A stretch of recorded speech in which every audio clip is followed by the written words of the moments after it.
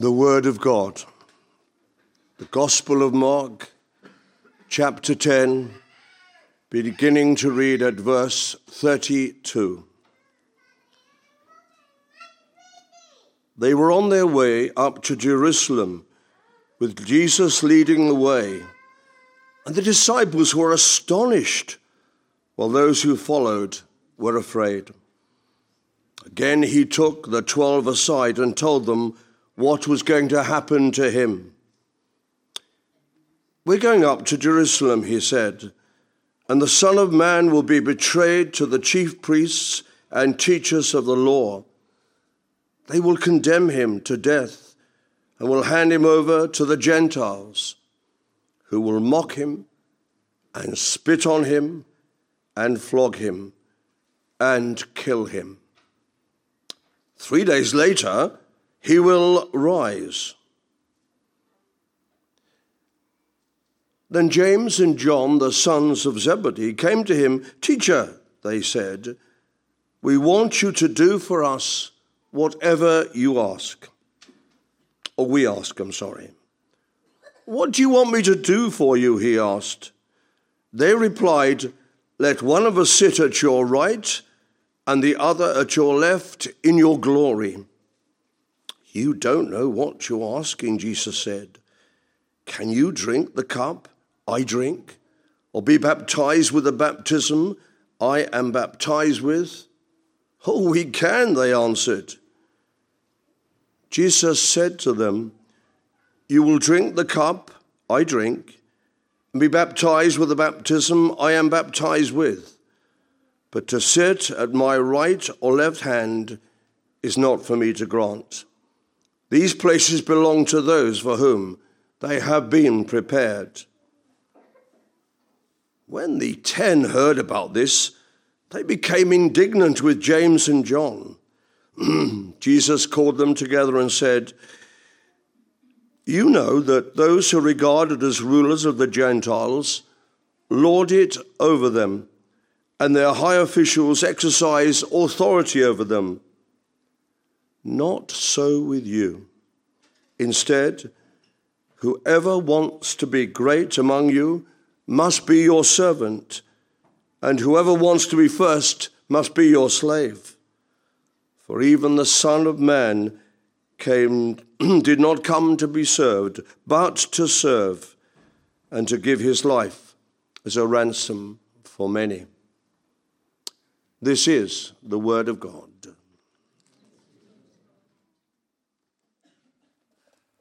We're starting a new sermon series today, and I remember when I was at Cranwell doing my training as in the RAF, listening. We had quite a lot of lectures on leadership, and there was an American starred general there who was talking about qualities of leadership. And I was wondering, I've reflected on this quite a bit recently as I've thought about examples and models of leadership. And if I was to say, what do you think is the greatest quality to look for in leaders, what you would say to that answer? What would you say would be the greatest quality? Maybe skills, gifts, presence, any of those sort of things. And he said no. His argument was no, I'm not looking for people that are good at what they do. I'm not looking for people that are really skilled. He said what I'm looking for is character. I'm looking for character. Everything else we can work with, but if there's no character, if they haven't got character, the right character, there is nothing to work with. And they will never be a good leader. Character is the essential part of leadership. And I've been thinking about that recently, and I'm thinking, what is some of the sort of foundations on which character is built? And our series is going to be based on, I think, one of the most critical parts of character, and that's integrity. Integrity, and in particular, integrity is living the life of Jesus. So we're going to look at different that's the overall series, and we're going to look at different themes throughout these coming 10 weeks, and it's going to take us roughly till about Easter time to get all the subjects covered. And we're looking at today integrity in Christian living, or imitating Jesus. Now, apparently, I've had a very quick read through Shane's talk, and I don't like reading things out verbatim. If you've been to this church before, you'll realise that that's just not the way I like to communicate. But he's got some interesting points down here. Some of them I'm going to be bringing out. Some of them you're just going to have my thoughts this morning. But one of the things I found quite fascinating was these. They've slightly gone out of fashion nowadays. But the WWJD bracelets, remember those? Yeah, what would Jesus do? Everyone, all Christians were wearing them. WWJD, and apparently, over 1 million bracelets are sold every month. Wow, that's obviously a lot of people that need prompting in that area. And now, as we're starting to think more and more environmentally, I'm starting to think, how many of them are ending up in landfill?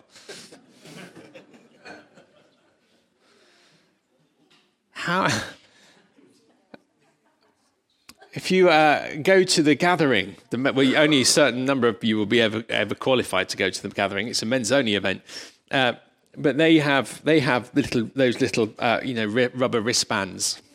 They give away their comedy ones, and they've got ones that they give away. Go save the rubber tree. That's quite funny as well, I think. Think about it. Of course, WWJ, what would Jesus do? And the simple answer is, most of the time, we have absolutely no idea. We don't. I think if you look at the ethics, Christian ethics, it's really hard to understand that the answer to what would Jesus do in different situations. And I get very wary of reading articles that are trying to project how Jesus would respond in certain situations, because Jesus never seemed to follow a pattern. He always seemed to catch people off guard and always seemed to respond in a very unusual and different way than perhaps people were ever expecting.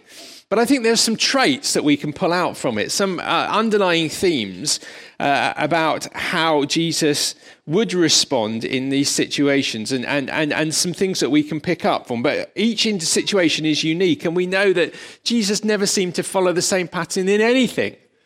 You know, I think Jesus was in many ways the typical child in that he got bored easily, and repetition was not thing that he really enjoyed. We watch him healing the blind, and he doesn't seem to follow a pattern at all. He does it in many different ways, creative ways. He spits on the ground. He makes mud. He does it by touching people. He does it just by command. Loads of different ways that Jesus seems to behave in different ways. So the simple question of what would Jesus do is answered with a simple answer: we don't know most of the time.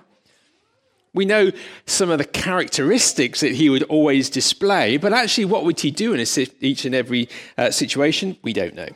Anyway, picking up the story.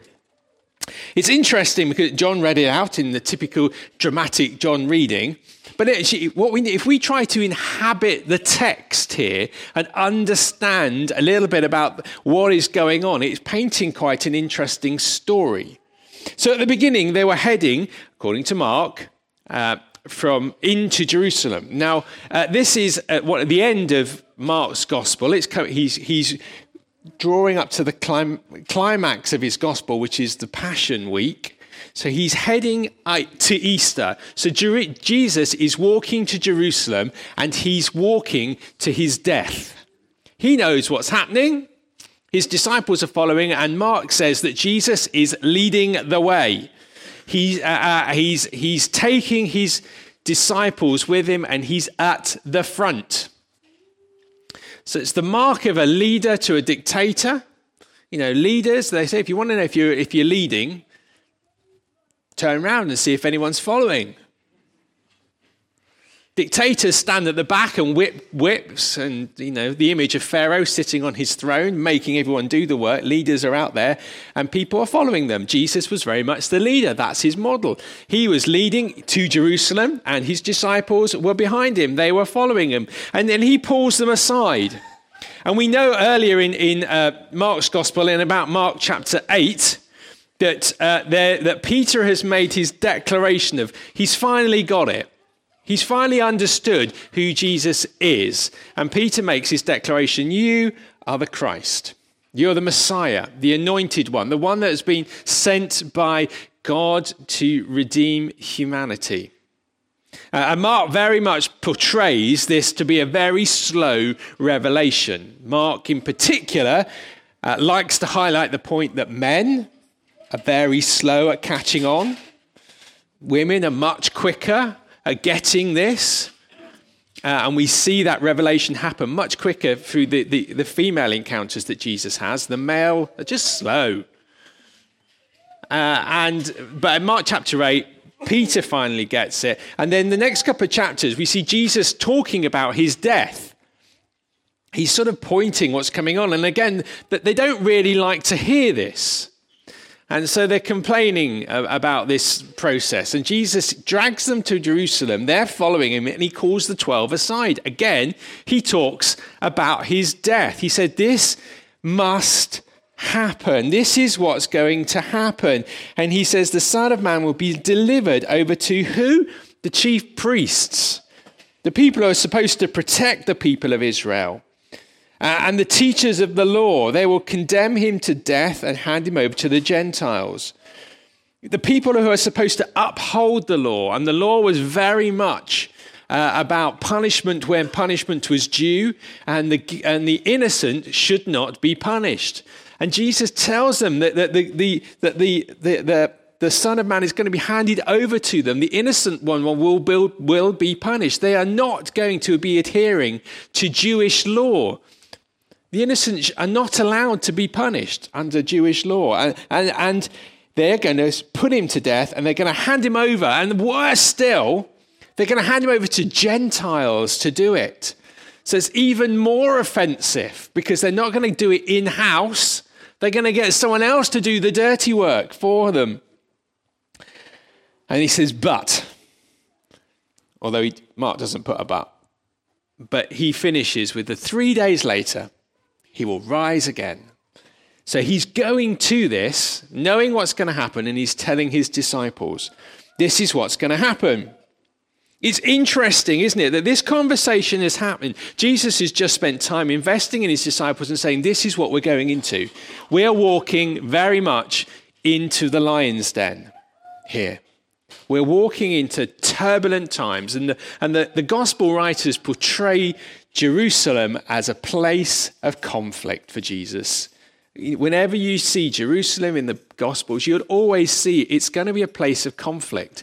It's the place where the Jewish rulers, the priests, the high priest, and the teachers of the law gathered. It was where they concentrated their efforts, and it was always a place of conflict for him. And yet the flip side is we see Jesus walking out to other places, which are places of solitude, of places of sanctuary for him. So like Bethany is a place of sanctuary, just over the hill as it happens, not far from where Jerusalem is, where Mary, Martha, and Lazarus live, is a place of sanctuary. And they're going into the lion's den. They've had this discussion, and you would imagine being the leader that's just shared with his friends about what's going to happen. His friends would be going, we need to be really behind him. We need to be standing by him. We need to be supporting him in this. And the conversation doesn't go like that at all. The conversation goes like this. And in Matthew's account, it's slightly different, because Mum gets involved. But in Mark's account, we don't see Mum in this. We see James and John. And they say to Jesus, teacher, rabbi, we want you to do for us whatever we ask. Now, if you've got kids and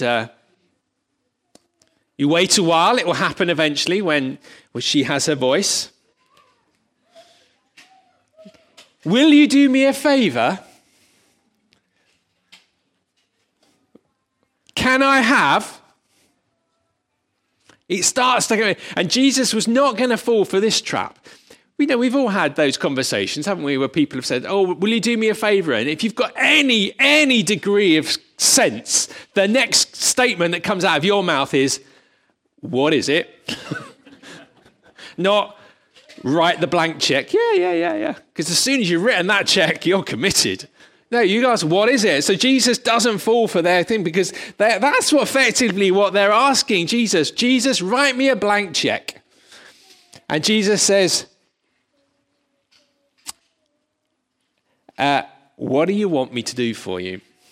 He doesn't fall for it. What is it you want me to do for you?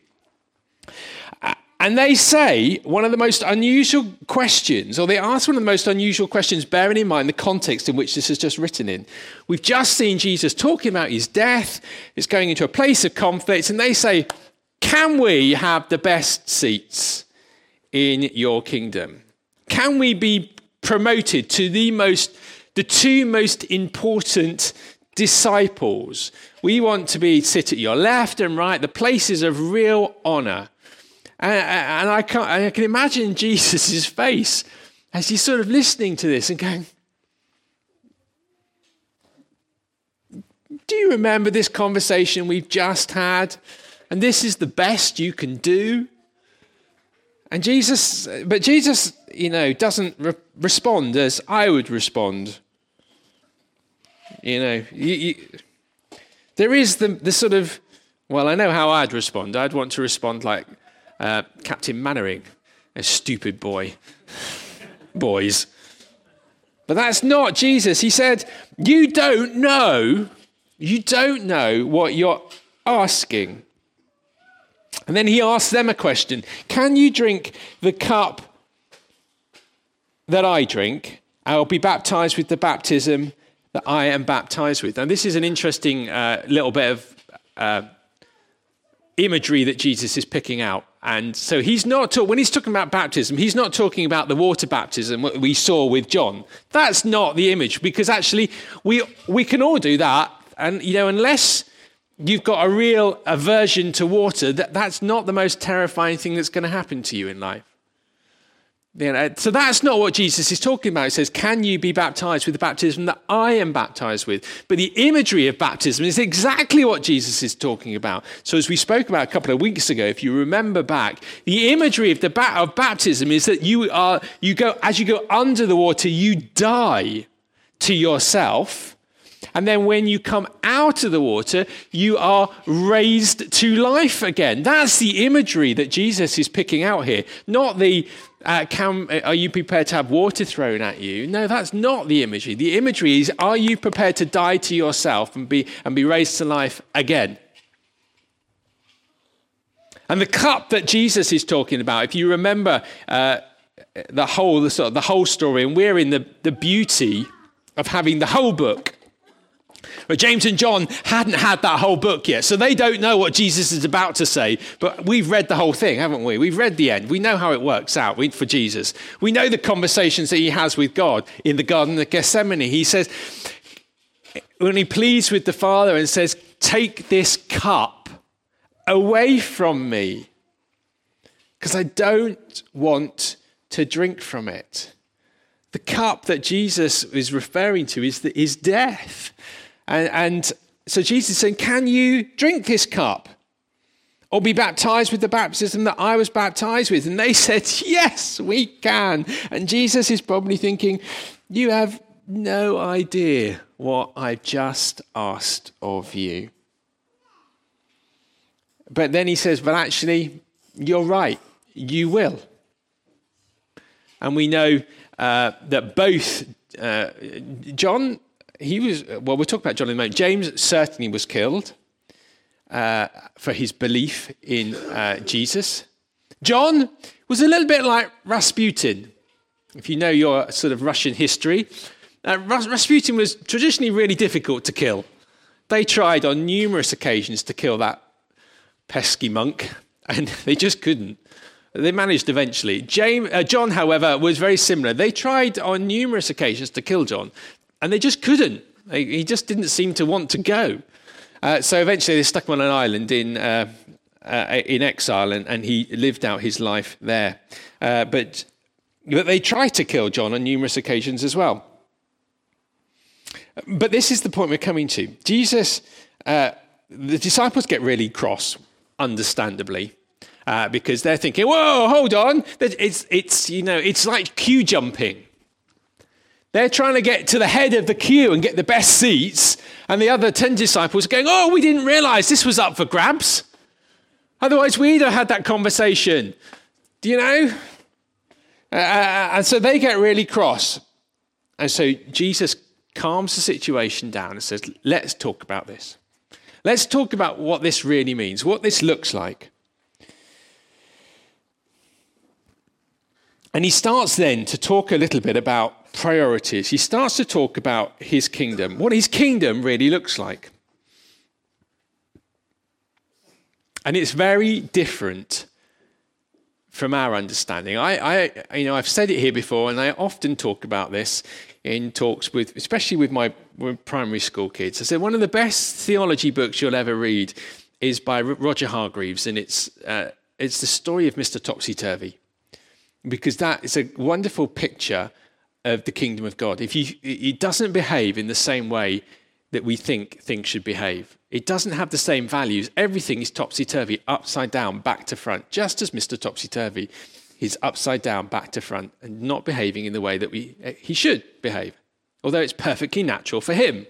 For everyone else thinks he's weird. But Jesus is exactly like this and said the kingdom isn't like that. It's a perfectly natural behavior if you understand the values of the kingdom. The problem is none of you do, and you all look at it and think everything's back to front, topsy-turvy. He said that's not right. He said the reality is you're living in the unnatural. You're living in the topsy-turvy world. You just become so used to it, you don't realize that any longer. It's that's your existence, and you've become so indoctrinated to your values that you think that's how it should be. You think that's the norm. Jesus said that is not how it was supposed to be. And he says, Gentiles lord it over people. High officials exercise authority over people. And the person that's speaking this is the one that, not too earlier, they'd said, you are the Messiah, the anointed one, the Christ, the one who was really in authority, the one who could truly speak and give command. And he said, but that's not how it is. And that's not how it is with me, and that's not how it is with you, Jesus has said. Instead, if you want to become great, you've got to be the servant. Now, I was having a conversation with one of my colleagues the other day. I found it mildly disturbing, actually. I was chatting to the chaplain at the university, Alison. Now, Alison is a particularly clever lady. She's a doctor, a medical doctor who went on to ordination. So she's a smart cookie. And we were chatting, and she said, "Oh, Paul, have you been watching Love Island?" And I said, "No." And I find it more disturbing that you have been, Alison. I can almost understand why I would watch it, but not you. Because I hold her up in a certain degree of esteem for her sort of intellect. And she then started to justify why she watched it, because she said, well, I work with students and it's really important that I get used to the sort of things that they watch. I go, oh, whatever, Alison. But my point in this is that those sort of programs, and I've never watched Love Island, so I can't comment on it. But I do watch certain reality television programs. And one of my favourite, of course, is The Apprentice. I do talk about that here quite a bit. I love it. Because it's these people who are supposed to be good at business, and they're trying to, and I love the tension that exists between their need for self-promotion, because they've got to be spotted by Alan Sugar, but they also have to work as a team. And that provides degree of conflict. And they also need to be a good leader until it goes wrong. And they have to walk that fine line I want to be seen to be doing lots of stuff, but I don't want to be, if this goes wrong and we lose, then if I've gone out of my way to be noticeable, then I put my head above the parapet and Alan Sugar's like to just swipe it off. And I love that tension that exists because it's their need, to some extent, it's their need for self-promotion. They want to be seen by Alan Sugar so that they get selected. They're the ones that get recruited and given £250,000 and to work with him and the resources that he can throw into a business. And I love that. But it does, to some extent, speak about, I think, it was Andy Warhol, didn't it? Said that everyone has 15 minutes of fame. And I think we've developed in our culture and our society of people striving for fame and celebrity purely for being celebrity. And I think that's really dangerous. I have no problem people being well-renowned or world-renowned in areas that they're really good at. But I do have a bit of an issue of, we line up these people on television and say, these are celebrities. And you think, okay, what have you actually done? Oh, well, hold on. You've been on a reality TV program and so have you. So actually, you're not, they're famous for being famous, but for nothing else. And I think that speaks about something of our nature is we want to strive to be popular, to be famous, but we don't necessarily want to invest in the things that we need to invest in to get there. We want the quick fix. And the disciples are saying, we want the best seats. And Jesus says, well, A, that they're not mine to give, and B, that's not the way to go about it. That's not the way to be seen, to be going around it. And Jesus said, if you want to become great, then don't strive for greatness. If you want to become great, serve. And the strapline for the Air Force chaplaincy branch comes from this passage, and it's to serve and not to be served. And Jesus says, if you want to be my disciple, then you've got to become a servant. In fact, he says there's two Greek words that he uses here. One is diakonos, which is to serve. You've got to become a servant, it's like someone who waits at a table. The other one is doulos, and that's a slave. And he says, in fact, it's even more severe than just a servant, because a servant has the rights to walk out because you're employed. As a servant, you can go, stop this for a game of soldiers, I'm off. A slave doesn't get that choice. You are owned by someone and you do it because you have to do it. And so he draws on both examples here. And so he says you've got to become not just the servant, but you've got to become the slave. The slave is the lowest of the low in society. In Roman society, there was nothing lower than a slave. You were the complete bottom of the pecking order that existed in their society. And that's the position that Jesus says, you work from that position.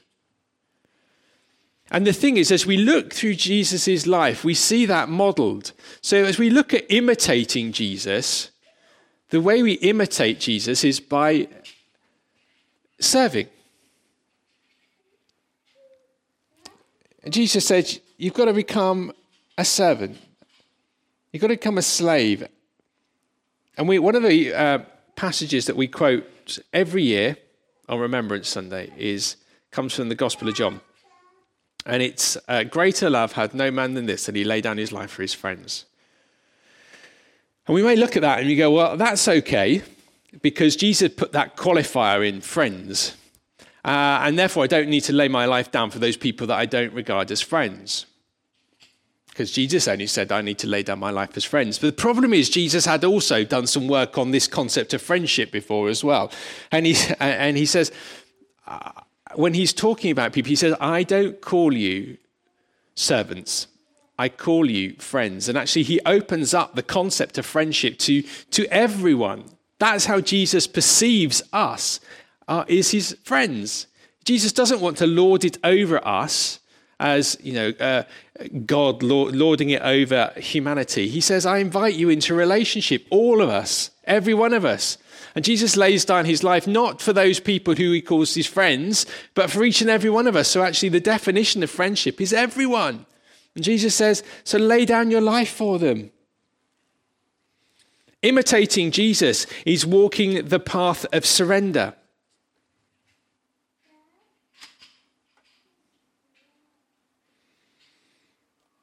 It's walking the path of sacrifice. I'm wondering,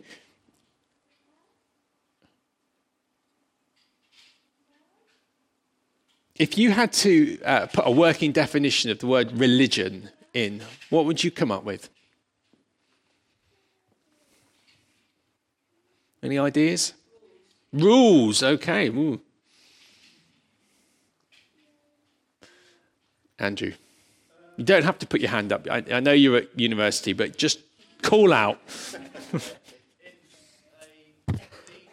in the spiritual and transcendence, embodied through rituals and ceremonies and objects and gathering people and teaching. Okay, good. Lovely. That's a good answer from someone studying theology at the university. Anyone else? Sorry, who's? Legalism. Ooh. Okay. You see, as Christians, I think we have this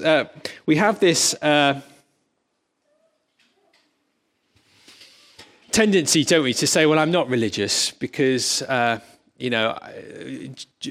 God's, what I have is a relationship with God. And you think, well, actually, that's a technicality. And to some extent, it's true, but most of the time, it's a fudge on it.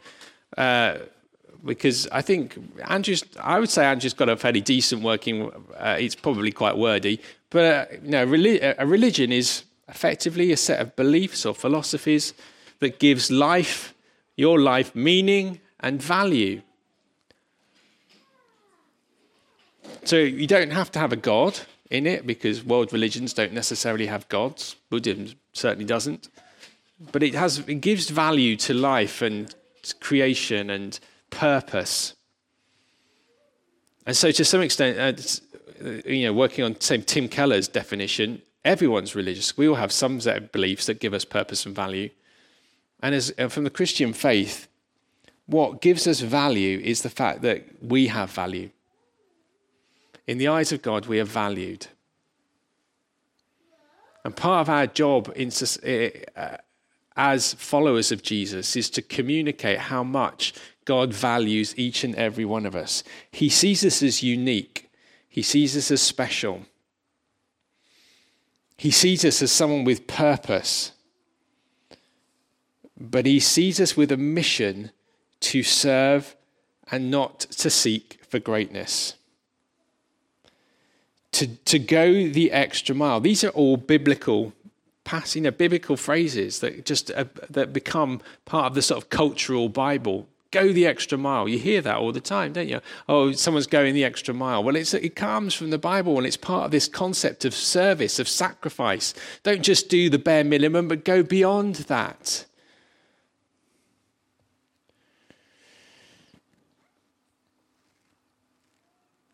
So as we look at integrity over these coming weeks and months, it's about imitating the life of Jesus. About saying and being honest with ourselves and saying, how would Jesus respond? Not what would he do in the same way, but what characteristics would Jesus display in these situations? And he would always, always, always serve. Sacrificially serve. And we have certainly one voice who's been reminding us as a leadership team as we've looked at rebuilding and just tweaking our vision to make sure that the concept of service is central to what we do as a church.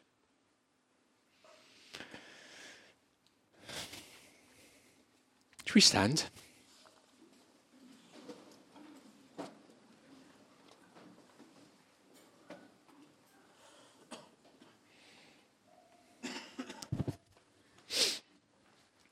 We're going to be closing our service in a moment, and our young people are going to start wandering back in. At the end, there's tea and coffee at the back over on that side, and there'll be people over at the front here who would love to pray for you. If you've got something that you'd like prayer for, anything. Maybe it's you're responding to the word that Rachel gave earlier, or you felt encouraged by something that when Monica shared, and you want prayer for that, then please do come, and there'll be people here who will pray for you. And that would be great.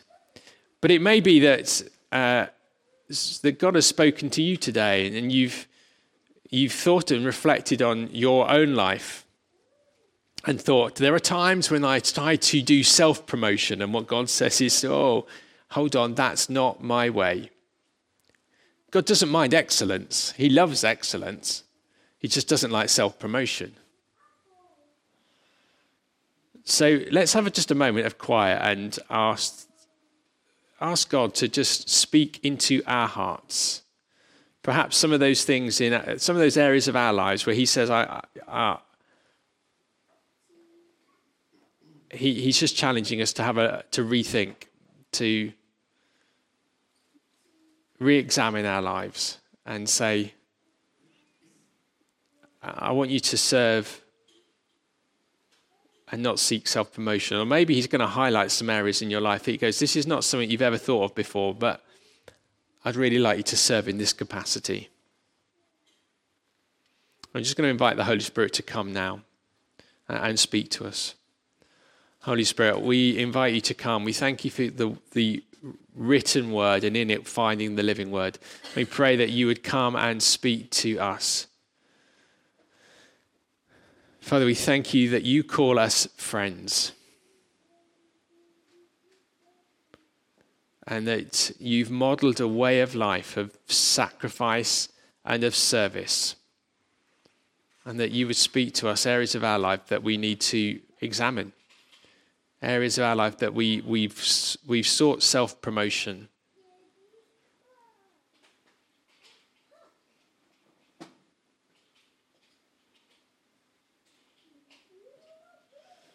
Father, I pray that we would strive for excellence in all that we do, but not seek greatness, but seek your Son.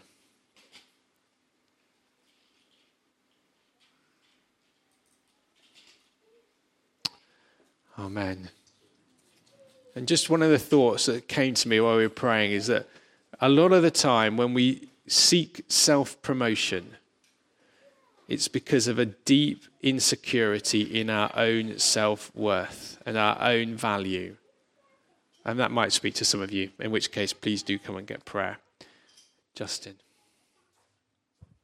So, as Paul mentioned, there's tea and coffee afterwards, and please come and if you want prayer for anything, come out. But I do also want to just very briefly reflect on today. And I know I do a fair bit of speaking in public, but I know even if someone came up to me and said, you need to give a 30 minutes talk in 20 minutes time, that would rock my world. And when the worship team are up here or when the people preaching are up here, they don't do it to be applauded, and it just doesn't feel right to applaud them because they help us engage with God. But actually, on this occasion, I'd just like to applaud Paul for giving such a fantastic talk today.